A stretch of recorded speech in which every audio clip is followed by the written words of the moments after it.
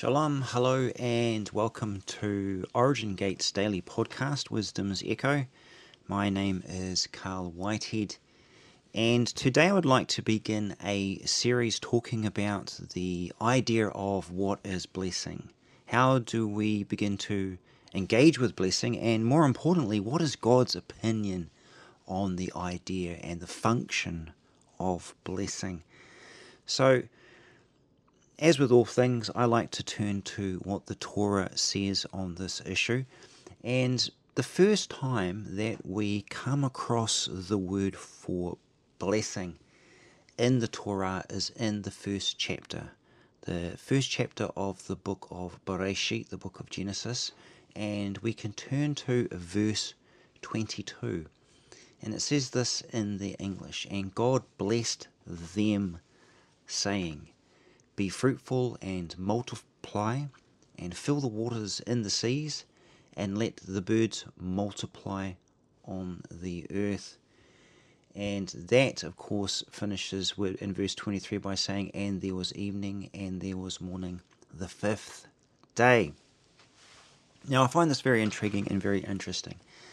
First of all, what we are seeing here and what we need to realize what we're looking at here is what I like to call God's conversation with creation. So when we look at the first chapter of Bereshit, the first chapter of Genesis, which is detailed as the creation narrative, we see that God's way of interacting, or more to the point, bringing things into being, in other words, taking the desire of his heart and the framework of everything that sits there and bringing it into a tangible, measurable, something that you can engage with, something that you can touch, something that you can feel, substantial.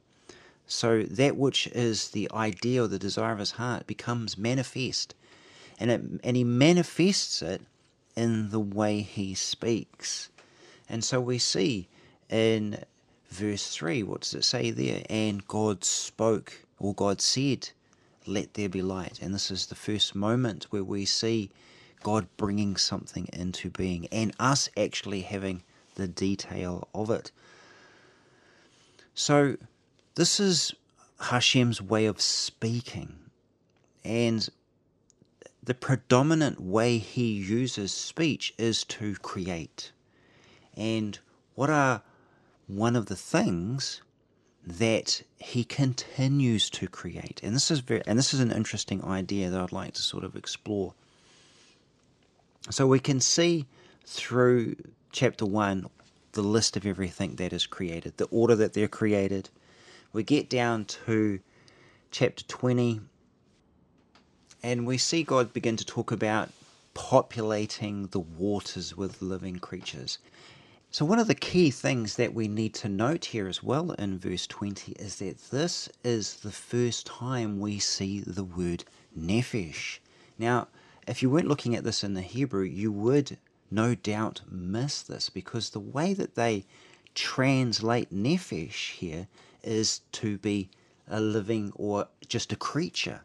Now, the word nephesh talks about the issue of breath, and we can see this clearly in verse 7 of chapter 2, where Hashem talks about Adam, the human, becoming a nephesh, a living creature. And here's the thing that's interesting. We see this as well in this verse. Creatures, nephesh chaya, living creatures that have what?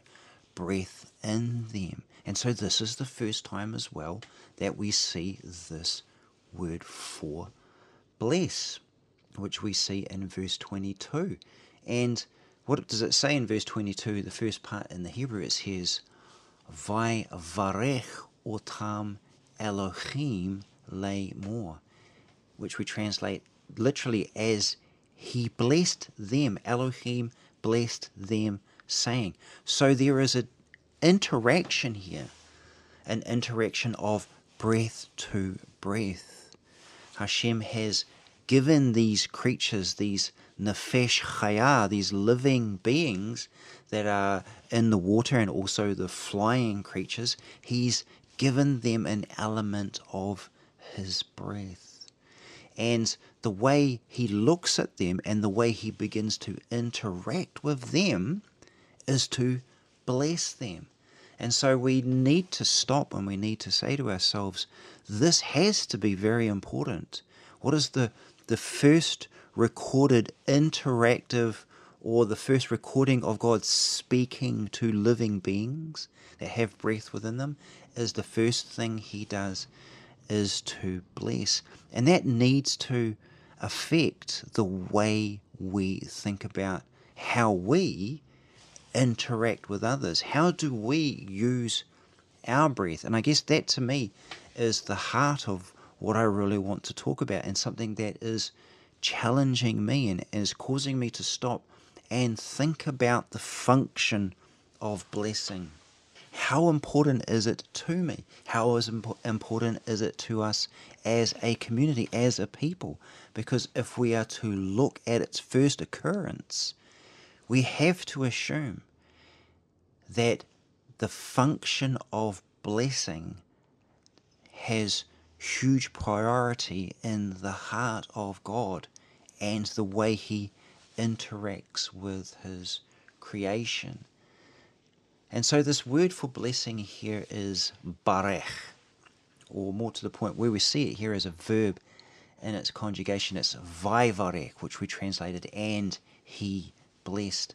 But the root of this word is barech, which is spelt a bet, resh, and a kaf. So now that we've been able to establish where we first see it, we can begin to place it in the priority of how the Torah presents it to us. And so we have to stop again and we have to say to ourselves, this has to be a high priority for us. God has emphasized it very quickly. He's actually showing us that this is something that he does first. This is the first thing he does when he speaks directly to something that he has created that contains breath within it. And again, here's the fascinating thing. We see the same function happen again in verse 28 of the first chapter of Bereshit, the book of Genesis. What does it say there? This is directly after verse 27, of course, where it says, so God created man in his own image. In the image of God he created him, male and female he created them. And then immediately after having gone through the process of creation, we get this beautiful detail that emerges in verse 28. And what does that say? In the Hebrew, Vai varech otam Elohim vayomer. Exactly the same words that we find in verse 22. And Elohim and God blessed them and said. So he is speaking directly to them. And it's the same type of words. However, there is something new that is added into the way he blesses. So we're starting to see that blessing has multi-layers of function within it. Just by looking at these two verses, we're starting to see the opinion of how blessing functions as an expression of the heart of God's desire towards what he has created, especially when it has breath in it. And I would like to say this, which is something quite interesting to sort of ponder on. Why is that? Why does blessing appear first when he's speaking to something that has breath in it? He doesn't say these things. He doesn't bless the stars. He doesn't bless the waters or anything like that. But with these things he does. I would like to suggest that it's because breath has the capacity to respond to other breath. And this is a wonderful idea because it shows us that within creation, where God places his breath, he expects a response. He expects a response. So he looks at these sea creatures, these creatures that dwell within water, this Nefesh Hayah that dwell in water, that fly in the air, and they carry a part of his breath in them. Therefore, they have the capacity to respond to him. Now, here's where things get really interesting when we look at verse 28. When God speaks, Elohim speaks blessing. So he unleashes the function of blessing as breath towards that which he has created that has the capacity to respond back. And this is what he says. This is what he says to the Adam, to the humans that he's created, male and female. Be fruitful and multiply and fill the earth. Now, if we look in verse 22, he's saying, be fruitful and multiply, fill the waters in the seas, and let the birds multiply on the earth.